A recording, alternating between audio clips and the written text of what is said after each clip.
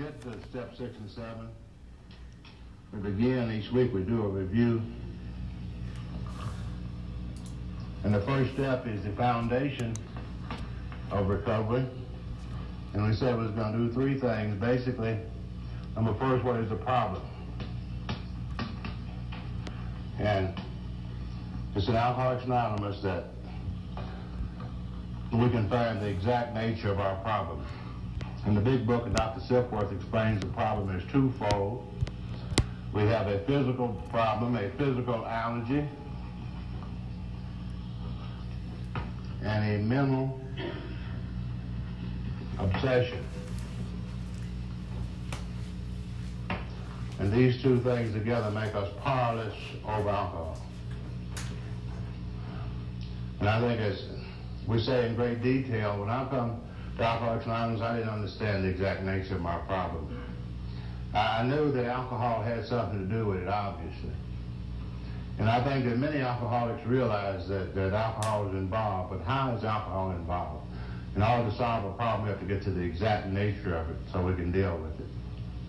And for many years, I thought all I had to do was just to quit drinking. And I knew after many years that I couldn't drink. I didn't understand. I hadn't heard the physical allergy. He hadn't explained it to me in great detail.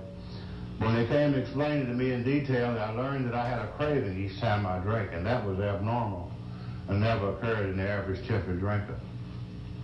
And therefore, I finally, they explained to me why I couldn't drink safely. I can drink, but I can't drink safely. If I took a drink tonight, I would experience this phenomenal craving. The same thing would occur. But that's just part of my problem. Then understanding that was fine. But the main problem of the alcoholic centers in his mind rather than the body. It wasn't the fact that I couldn't drink. My main problem was I couldn't quit trying to drink. The alcoholic, we talked about this obsession, and as we go into step 2, it talks about restore us to sanity. And once we learned that these two things we were powerless, then our step 2 talks about a power working on this obsession. Restoring us to sanity. It says when it comes to alcohol, in all other areas, the alcoholic we can make good, sound judgments in our lives. Like we go to work, alcoholics doing some great things. They're involved in all facets of life, doing many, many complicated things. It's hard to see how a guy could go to the moon and he didn't have such enough not to drink something that was killing him. But this is man.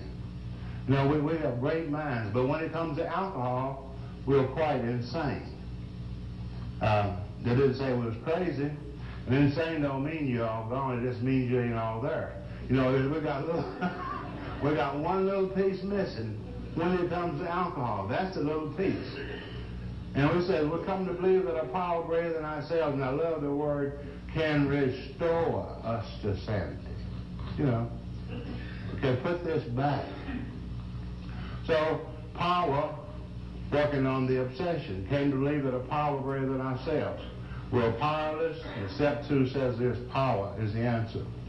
And if we have these two, we have come to these two conclusions, and this is progress because this puts the alcoholic in position for something for the first time in his life. From through the first 100 people, that this was passed down, this information was passed down from them to us. And for the first time, it gives the alcoholic an opportunity.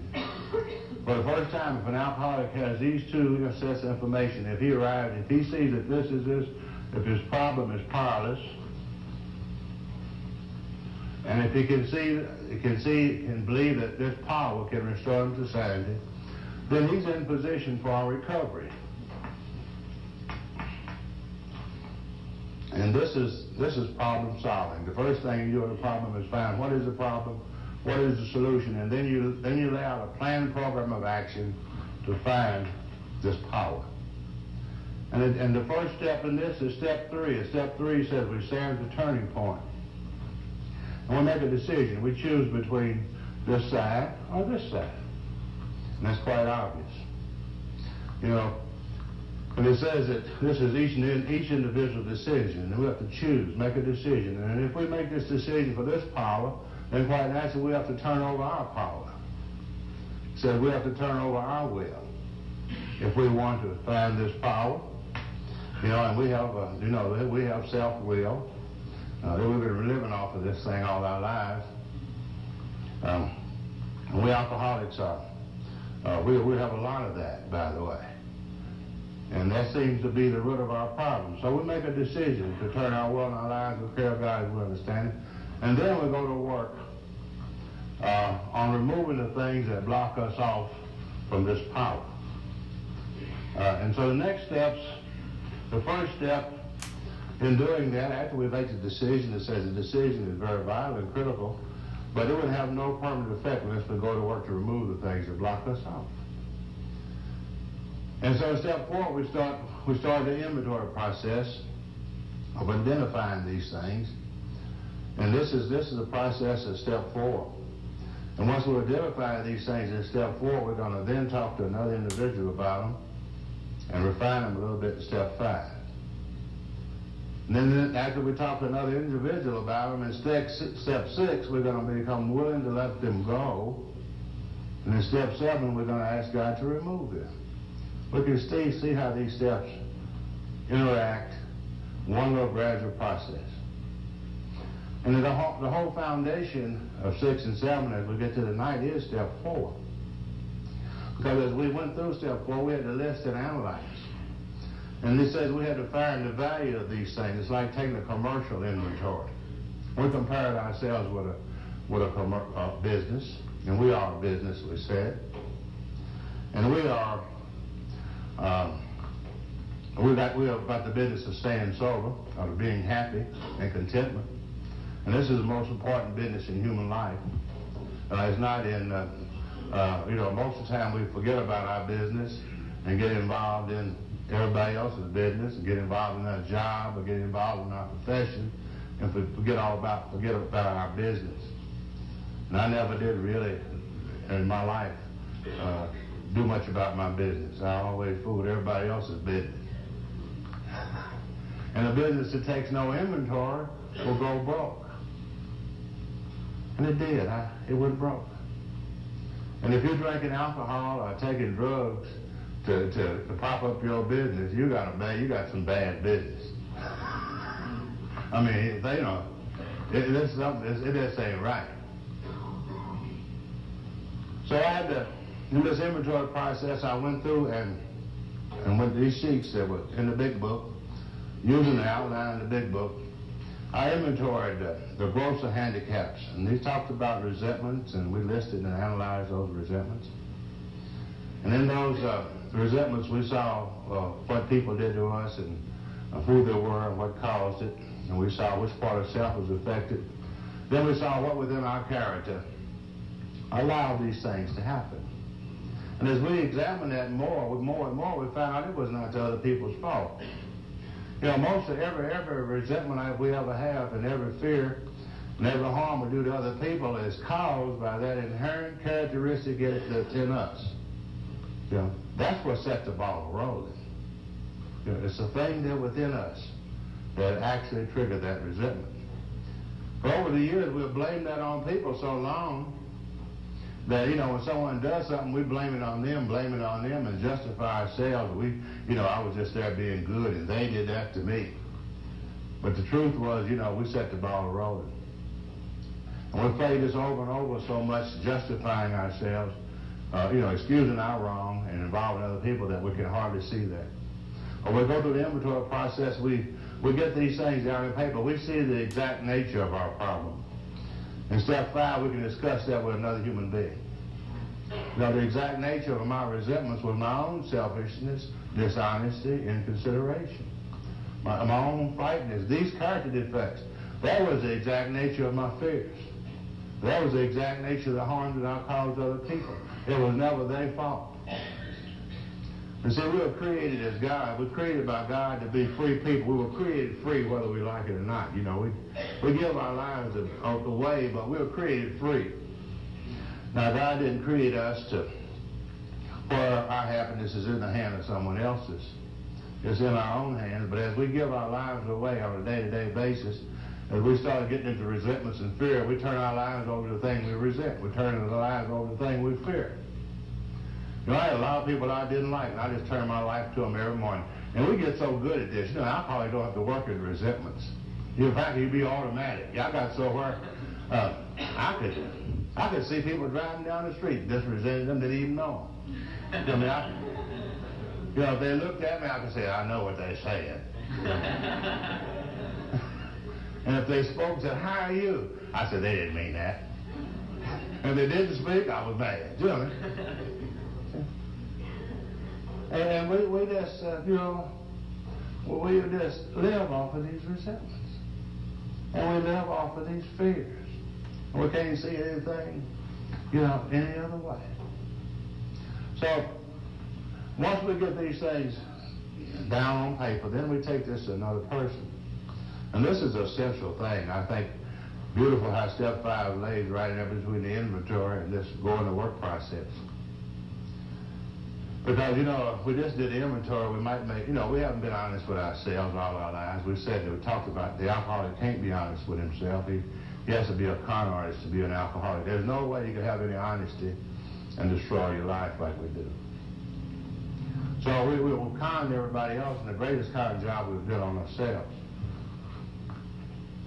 And so how can it possibly at step 4, even though we made this decision to turn our will and our life to the care of God, we have to have, you know, to do the inventory, we have to take step 3. So that there's no way an alcoholic can take step 4 without taking step 3. Because he has to have something to go through this facade and this conning. How could he take a searching, fearless, immoral inventory without step 3? But even with that, just the beginning, he still can't be as honest with himself. He's as honest as he can be at that time. And that's all we can be today, as honest as we can be. We're not honest. We're honest as we can be. And we only know, and the truth is just as good as I see it, you know what I mean? But, so we have to carry this to another individual. In step 5, we carry this to another individual who can look at these things, and he is not involved in our life. And he's also been through the same process. You know, if we go to someone who's been through the program, knowledgeable, our sponsor, he's went through this process. And we thank God we have many people around today who can go over our inventory with us. And as they go through our inventory, they can look at these things. You know, they weren't involved in them.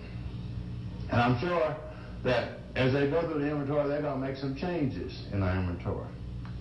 You know, they're going to say, well, they're going to question you about this. This resentment here, do you think that was caused by this part of self or was caused by this part of self? And I'm sure that they're going to improve on our inventories. Chances are they're going to find, well, this character defect was involved in this one. And they're going to get to the exact nature of each one of the things on our list.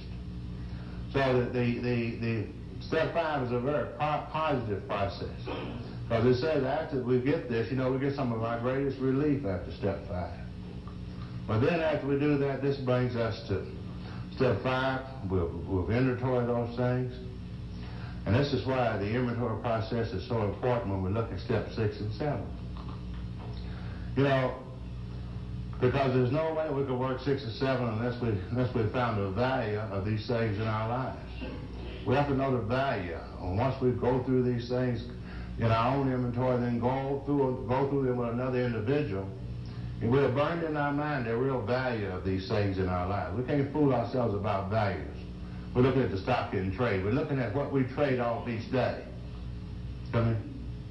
This is what our lives today. Our lives today is based on the thoughts that we trade off each day. And we always say we got some unsaleable goods. We got some stuff won't nobody buy.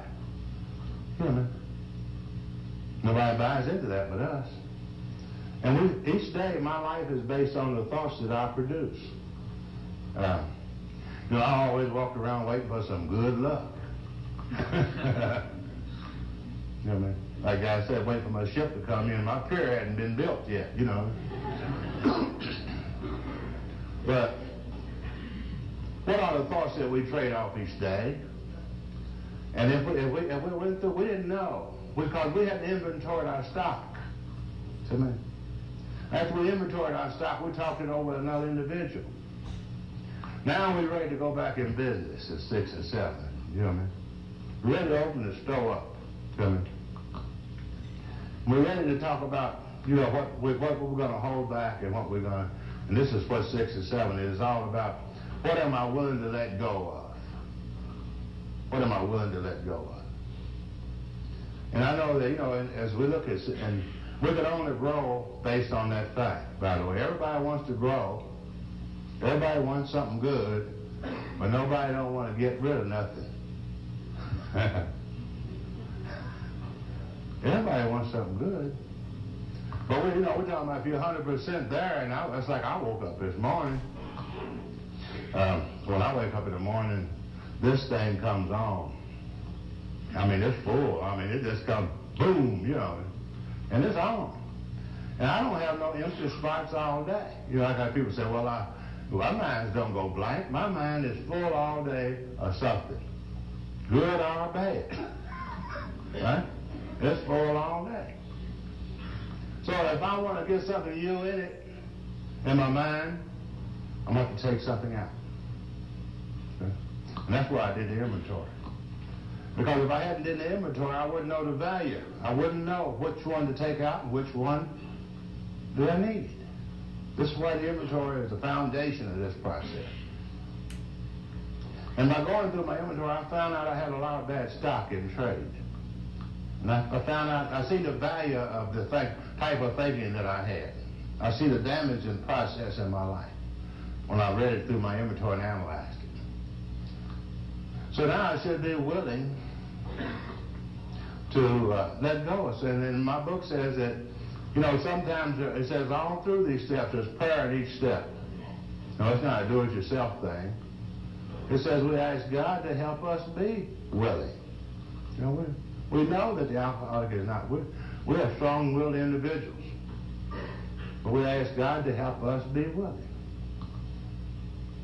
So in step 6, and I think step 6 and 7 is really the 2 twos. It looks to me, I kind of see, you know, we don't need a lot of instructions for step 6 and 7 in the big book. There's 2 paragraphs, 2 short paragraphs in the book. And probably the reason we don't, they are not really, when we look at them as tools, they are kind of crude tools. They're sort of like a pick and a shovel. You know, you go to the hardware store and buy some of them fancy tools. They give you some instructions, but I ain't never seen instructions on a pick and a shovel. I mean, you're just supposed to know how to use that thing if you buy it, you know. And there ain't no easy way to do it. It's very simple, but they're very hard. And this is what step 6 and 7 are. Is where we really, Bill said it in 12 and 12, this is where we separate the men from the boys. This is what a quality of life is. I think that's what's so great about Alcoholics Anonymous, that we in the program, we all remain our own individuals. We're individual people and personalities, and that's great. Because each person can work to his degree, and each person has his different desires and wants in his life. And when you come to AA, you see all type of people. Some people choose to work one way, another different way. And this is all of them are right. You know, we got all kind of people in AA, all kind of different quality of their lives, and they are all. There's nothing wrong with it. There's no standard in AA. So we got some people in AA that's happy, and you see them smiling all the time. They got a sparkle in the eye, and we see a few of those people, right? Then we see some people in AA that's kind of mediocre. Some days they're pretty good, some days they ain't, you know. And we see some people in AA that you'd like to buy a drink. You know, they look so miserable. They look so miserable, you say, hey, man, I'd like to buy you a drink. But he's got his right to be that way. You know, if he wants to be a grouch, that's fine. You know. And I have no reason to criticize him because he's all right. That's what he wants. This is the way he chooses to work. He chose to work to that point. See, I don't know where that man started. So each and one of us has these 2 tools to fashion our lives. And what this is all about, the step 6 is what are we willing to let go of? You know, we got to create some room. Now this program is all through the program, if we looked at the steps, we hear people saying, you got to get something, you got to get something. I would like to look at it a lot different. Now, the steps say, take away, remove the things from me which are objectionable. It says, take away my difficulties. The steps all talk about removing things from our lives. And if we can remove things from our lives, then they will be replaced with something that is the opposite. And it's all up to us. What are we willing to let go of? You know, God had this covenant with man, and God's not going to come in and take anything out of our lives. He's not going to come and force anything. What are you willing to let go of? And he'll replace based on what you're ready to let go of. This is something what step 7 is all about. You know, God will put no more in than you can take out. And that's your life. And he respects us. He will not cross that line. You know, and I had a lot of problem with that. You know, if you don't take an inventory, you don't know the simple, if you don't know really what you need, if you haven't seen the values, you can't really work step 6 and 7. What I hear a lot of people take, they think that you can just go up and God at step 6 and 7 say, fix me up. And he said, well, what do you want to fix? Well, just give me the $29.95 special, you know. You know, he's a Pacific guy. You know, he wants to know. What are you, you know, he talks about your prayers. He talks about the demon. What are you willing to let go of? And step 6 is these things, as we let go of these things, then we ask God to remove our shortcomings. And we can look at step 6. It's real simple. Step 6 and 7, he says, when you work one, you have worked the other. And they do work in a way as twos. Because as we give up things on this side, we find out that we can grow on this side. As we give up some of our shortcomings, we find that they can be replaced by the opposite. And we have seen the damage and effect of these things. We've seen how they destroyed our lives. We've talked these things over to other people. So now we should be willing to let go of some of these things so they can be replaced with the positive things in our life. You know, as we look at 6 and 7 and watch them unfold, we see that as we give up these things, we have to force ourselves over here. It's a very difficult thing. And how do we change? We change by working against ourselves. And this is very difficult to do. It's very difficult to work against yourself. But that's the way you change. You will never change by doing what you want to do. If you do what you want to do, you will always be the same. You change by making yourself do the things you don't want to do. Everybody, you know, people say, well, I just what is it? I say, well, what do you do? If you keep on giving in to their old thoughts, and when these thoughts come to our minds, the emotions come into our minds, we have to buy into them. We have to lend access to these emotions. When they come up in my life, I've got to put the access to them, and the resentment comes up, I've got to get off into that resentment. Boy, I just went on automatically, zoop, right on with it. And used to love to be in those resentments and share them with other people. So, boy, I'd be going to work some morning, somebody would cut in front of my car. Boy, I love that. You know, I'd cuss him and talk about his relatives and his ancestors, and then file him down, you know, like I said, file him down the freeway, way past your cutoff.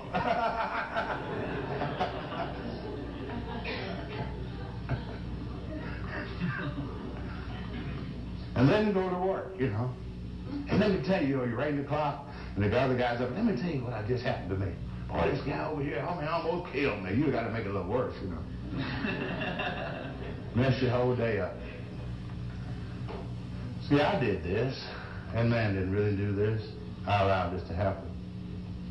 So now that I didn't know this, and I've seen how damaging that was in my life. Those are the things that caused me to drink. Those things that caused me unhappiness.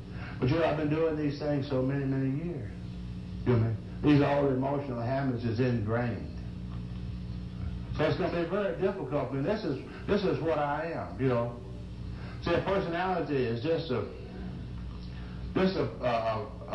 group of thought processes that we have worked at over a period of time, and that's my personality. And I have packed a bunch of garbage, a bunch of unsaleable ideas into my personality. And I have worked at it and ingrained these things in, day after day, month after month, year after year. And this is who I am. You know. This is the kind of thing I'm trading off each day. And now I've got to change. I've got to change. It ain't that I want to, I've got to change. So if I don't change, I'm going to go back to drinking. So it's very difficult to change. This is not an easy thing. But then it is. You know, how did I get the personality I got? I worked at it. You know, I worked at it. I just didn't do it one day. Hell, I worked in, day out, day in, day out, day out. And now I got to work the other way. I got to work against myself now. See? I got to work against myself. And each day, you know, and I watch these things, there's these old ideas in my mind. I get up in the morning, it says, these little signs we have says, think, think, think. That's a good little sign. I used to didn't know what think, think, think meant. I said, that's a dumb sign. But it means don't feel, feel, feel. It means use your head. And it says, easy does it, first things first. Kind of organize your life. Slow things down a little bit, because after all, you're wrong most of the time.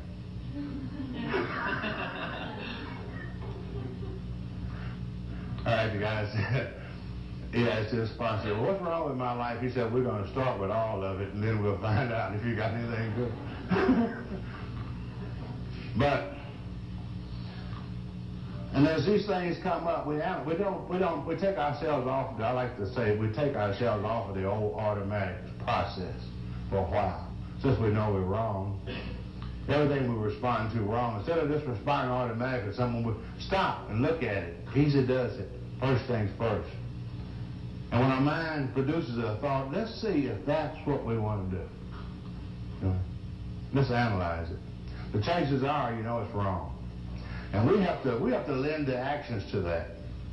As the mind produces these thoughts, we have to buy them with action. And if we quit buying into them with action, we see that they're wrong and don't buy into them, our mind will feed us something better. You know? We got great minds. The alcoholics got great minds. But our minds have us living off of garbage. The good stuff is untouched. Most of it is going to go to the graveyard. So, what are we willing? If we really let go of that. That's step 6. If we don't want to actually. What good is that? We've seen the value of it in the inventory. We've seen the damage it affects to our lives. We've seen it don't make us no money. It keeps us unhappy. So it ain't good business to buy. That's a bad stock in trade. And as we fail to buy into that stock in trade, it will be, the book says the old ideas will be cast to one side. And a new set of motives will begin to dominate our mind.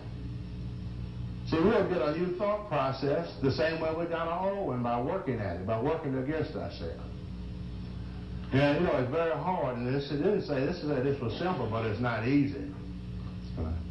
It's easy to do what you want to do. Like the guy said, if you always do what you always done, you always get what you always got. That's obvious. You will. That's how, you know, that's the law. And it's just like if we look at these things, and on a daily basis, as my mind brings these things up, you know, I say, oh no, we did that the other day. You know, and that didn't work. I mean, after all, we need to learn a little lesson. And we alcoholics, we got fantastic minds. I mean, I've never seen a dumb alcoholic. I see alcoholics do some dumb things. But we got fantastic minds. That's the one I tell all the time about that guy that was going to transplant brains. You know, they transplant a lot of things. And here this guy found out he could transplant brains. And this old fellow was having a lot of problems, and he went to the doctor. He said, well, Doc, I'm having a little trouble. He said, I just can't think too well. He said, I believe I need a new brain. He said, you think you can give me a new one? He said, well, I don't know. He said, well, let me run some tests, and we'll see. So they run a test on him. And after a few days, the doctor come in and see him and said, all the tests were fine. He said, you up in age, but you're in good physical shape. I believe you'll be a good prospect for a brain transplant. He said, what do you have? What kind of brain can you give me? He said, well, come on in the showroom and I'll show you what we got. And he went there and in the showroom, he said, we got this one here. He said, this is a lawyer's brain. He said, it's pretty good, in pretty good shape. And he said, that would cost you about $20,000. And he said, well, you got anything else? He said, yeah. So we got this doctor's brain over here. Said it's in fine shape, and it'll run you about $50,000. He said, okay. He said, you got anything else? He said, yeah. I got one special case over here. He said, I got the brains of an alcoholic over here. And he said, it's in real good shape. And he said, it'll cost you about $100,000. He said, well, I can't figure that out. He said, why? $20,000 for a lawyer, $50,000 for a doctor, and $100,000 for the brain of an alcoholic. He said, man, the alcoholic's brain is brand new. It ain't never been used.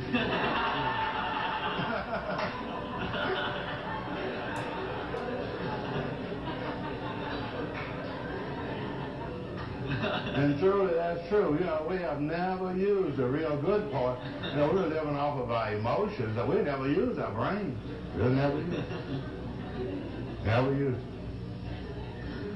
So at step 6, well, we can, and we have an emotion in life. Our emotions is fine. A certain amount of emotions are part of the human life. If we didn't have this, we didn't have our emotions, we wouldn't be complete human beings. But it's not. You ain't supposed to live off of your emotions. You know, suppose you run a business off of your emotions. That's what we're doing. Suppose you run a bank off your emotions. Suppose when somebody come in and say, I want to borrow $100,000, you say, I feel like you're an honest man. And you didn't take no credit statement. Man, you wouldn't be in banking business long.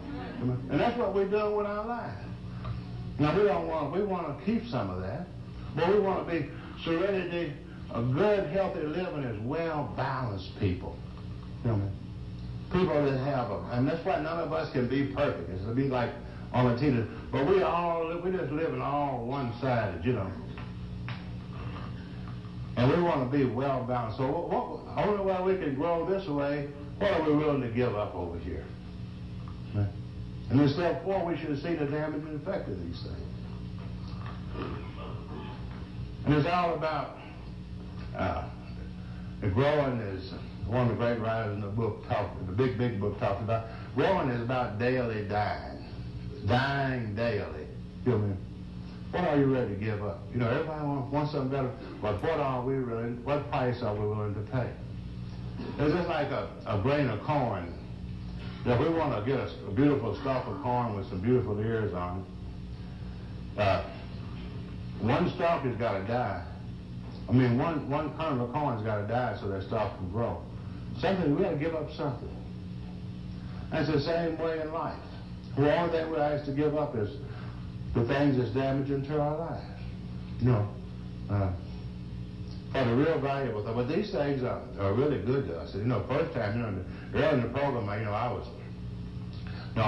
we were afraid we're going to get too good. I don't know why we all faced with that. You know, I just didn't want to get too good. You know, but once we see these things, that we give up. As we give up fear, we start having courage in our lives. And our book talks about we can almost see the absence of some of these things within our personalities, such as tolerance.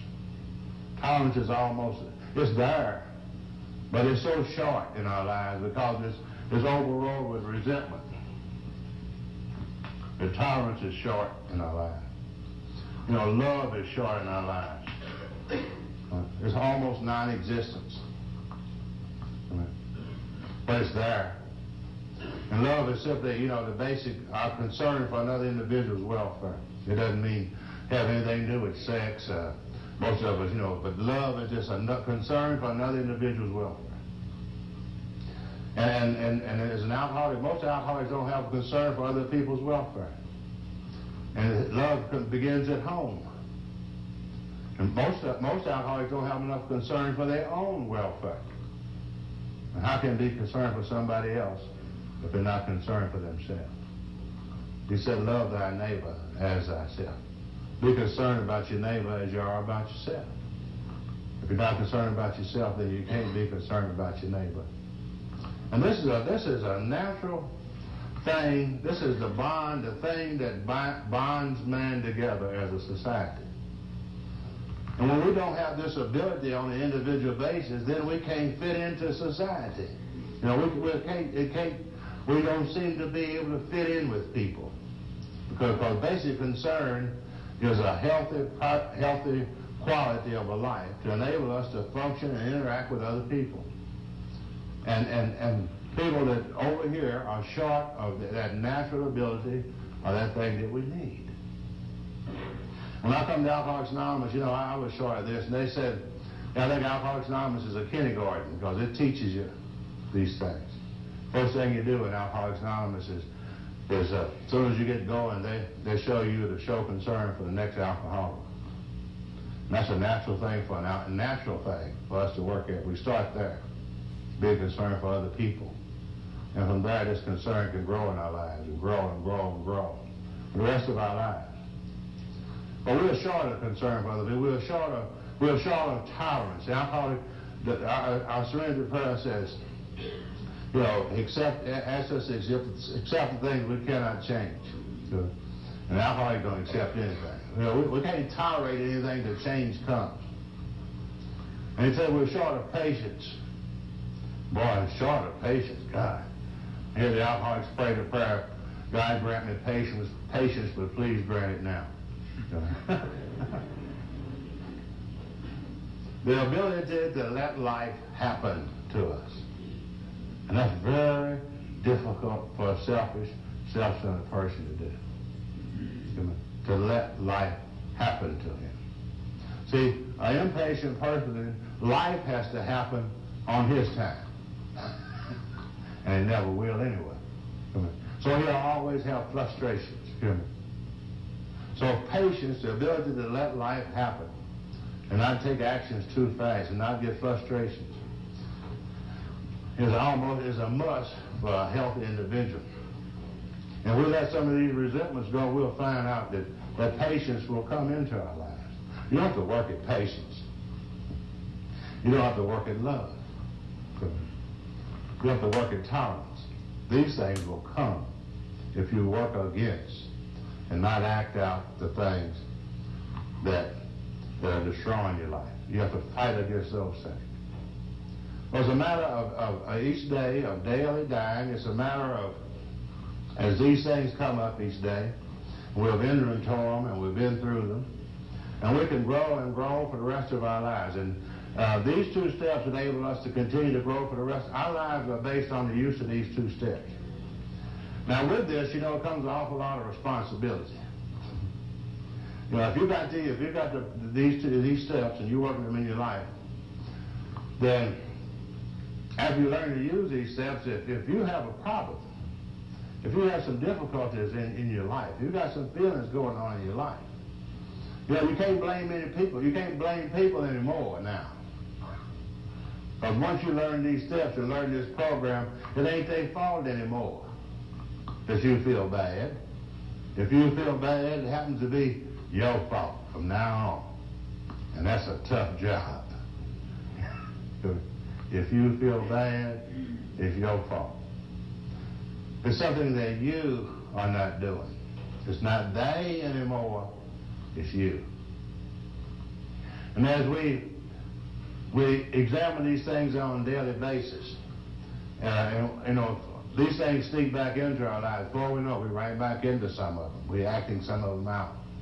And we blocked ourselves off from the good stuff. Because we have a right.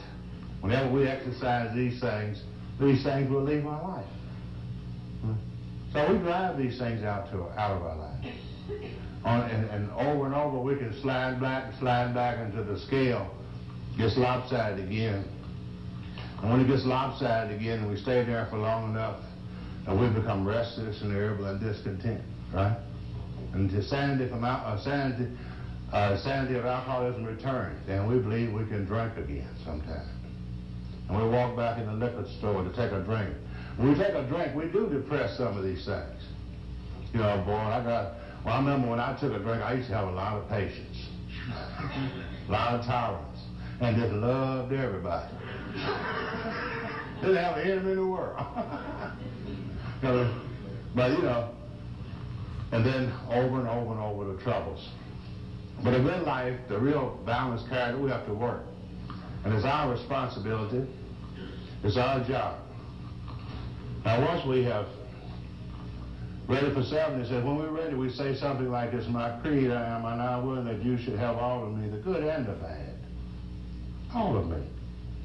I pray that you will now remove from me every single defect of character which stands in the way of my usefulness to you and my fellows. Grant me strength as I go out from here to do your bidding. Amen. We have completed step 7. You know, this step is just like losing weight. Everybody's into losing weight. I know. I need to be into it myself. I seen that guy the other day that did in 400 pounds the other day. But anyway, everybody's into losing weight.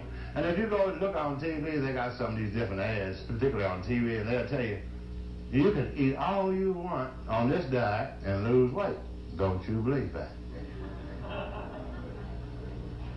It's just the same principle implies changing the mind as changing the body. Now, obviously, the principle is the same. If you want to change the mind, same way you change the human body. If you want to change the body, you want to lose some weight, if you want to do some rearrangements, you want to have a revolutionary change in the body, the way we do that is not eat what we want to eat and make ourselves eat what we don't want to eat, and we will change accordingly. We will change. Same thing. We have to not eat, the first thing, we have to not eat the things we like. And then we got to make ourselves eat the things we don't like. I know I was one of those things for a while. It's tough, you know. Yeah. Man, I know so damn much lettuce in the world that week. Okay, and that ain't my thing, you know. See, I had to first not eat the cornbread. And make myself eat the lettuce, you know? Okay. I had to work against myself. In the same way, we can apply that principle to changing our personality. Not so long ago in Louisville, while I was going through this, Louisville bought me a beautiful jogging suit. Boy, this for Christmas. She gave me a hint. And it's one of them velour kind. It's real soft, you know, nice for the fall. And I like the, and she bought me some blue shoes to go with it. Now, the main thing I do when I get home, I put it on and I lay up on the couch and I eat jelly beans in it. And I tell her, this thing don't work, you know. But I have to be willing to work against myself. And when you work against yourself, you will lose weight based on those two facts. Based on what you let go of and what you make yourself do. Now we can come back to our lives are in our hands. We could grow and grow and grow for the rest of our life. We have the opportunity, and we're blessed in Alcoholics Anonymous to have a program of living. We have the opportunity as a result of being alcoholics and been through what we've been through. We found a fantastic program, a fantastic procedure. We can grow and grow and grow in our lives and change. We could, where people wouldn't even recognize us. We'd be such different personalities. And we could overcome many things in our life. But we have this opportunity. Well, sometimes, you know, we have a very great, you know, the greatest handicap of it is, you know, we're in love with what we are. We couldn't be no better because we like what we are. And we ain't willing to give up nothing. Okay? That's the handicap. So it's all about giving up to win. You know, the things that we don't want to give up seem very valuable right now. They seem so valuable to me. Because we really can't compare them to the things that we're missing. What are we missing? You know, when you get to a certain point in your life, sometimes you look back on the things you gave up. Boy, they look like nothing. You know, they really look like nothing. But you will never know until you never know the better part of life if you're not really to give up on the little things. The things that you see as some value. And as we begin to practice these 2 steps, as we said in 4, 5, 6, and 7, in 1, 2, and 3, we put the center of our lives in the correct perspective. In step 3, as a result of 1 and 2, we made a decision to let God be a director of our lives. And that is the center of human life. And that's the correct position of God. God is supposed to be the director of the human life.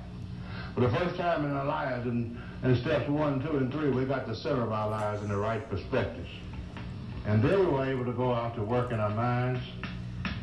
4, 5, 6, and 7 is talk about ourselves, and I am a product of my mind. So we have the center intact, and now after 4, 5, 6, and 7, we see the things we need. We talk them over with another person. We made these adjustments. Now, for the first time, we got the second area of our lives in order.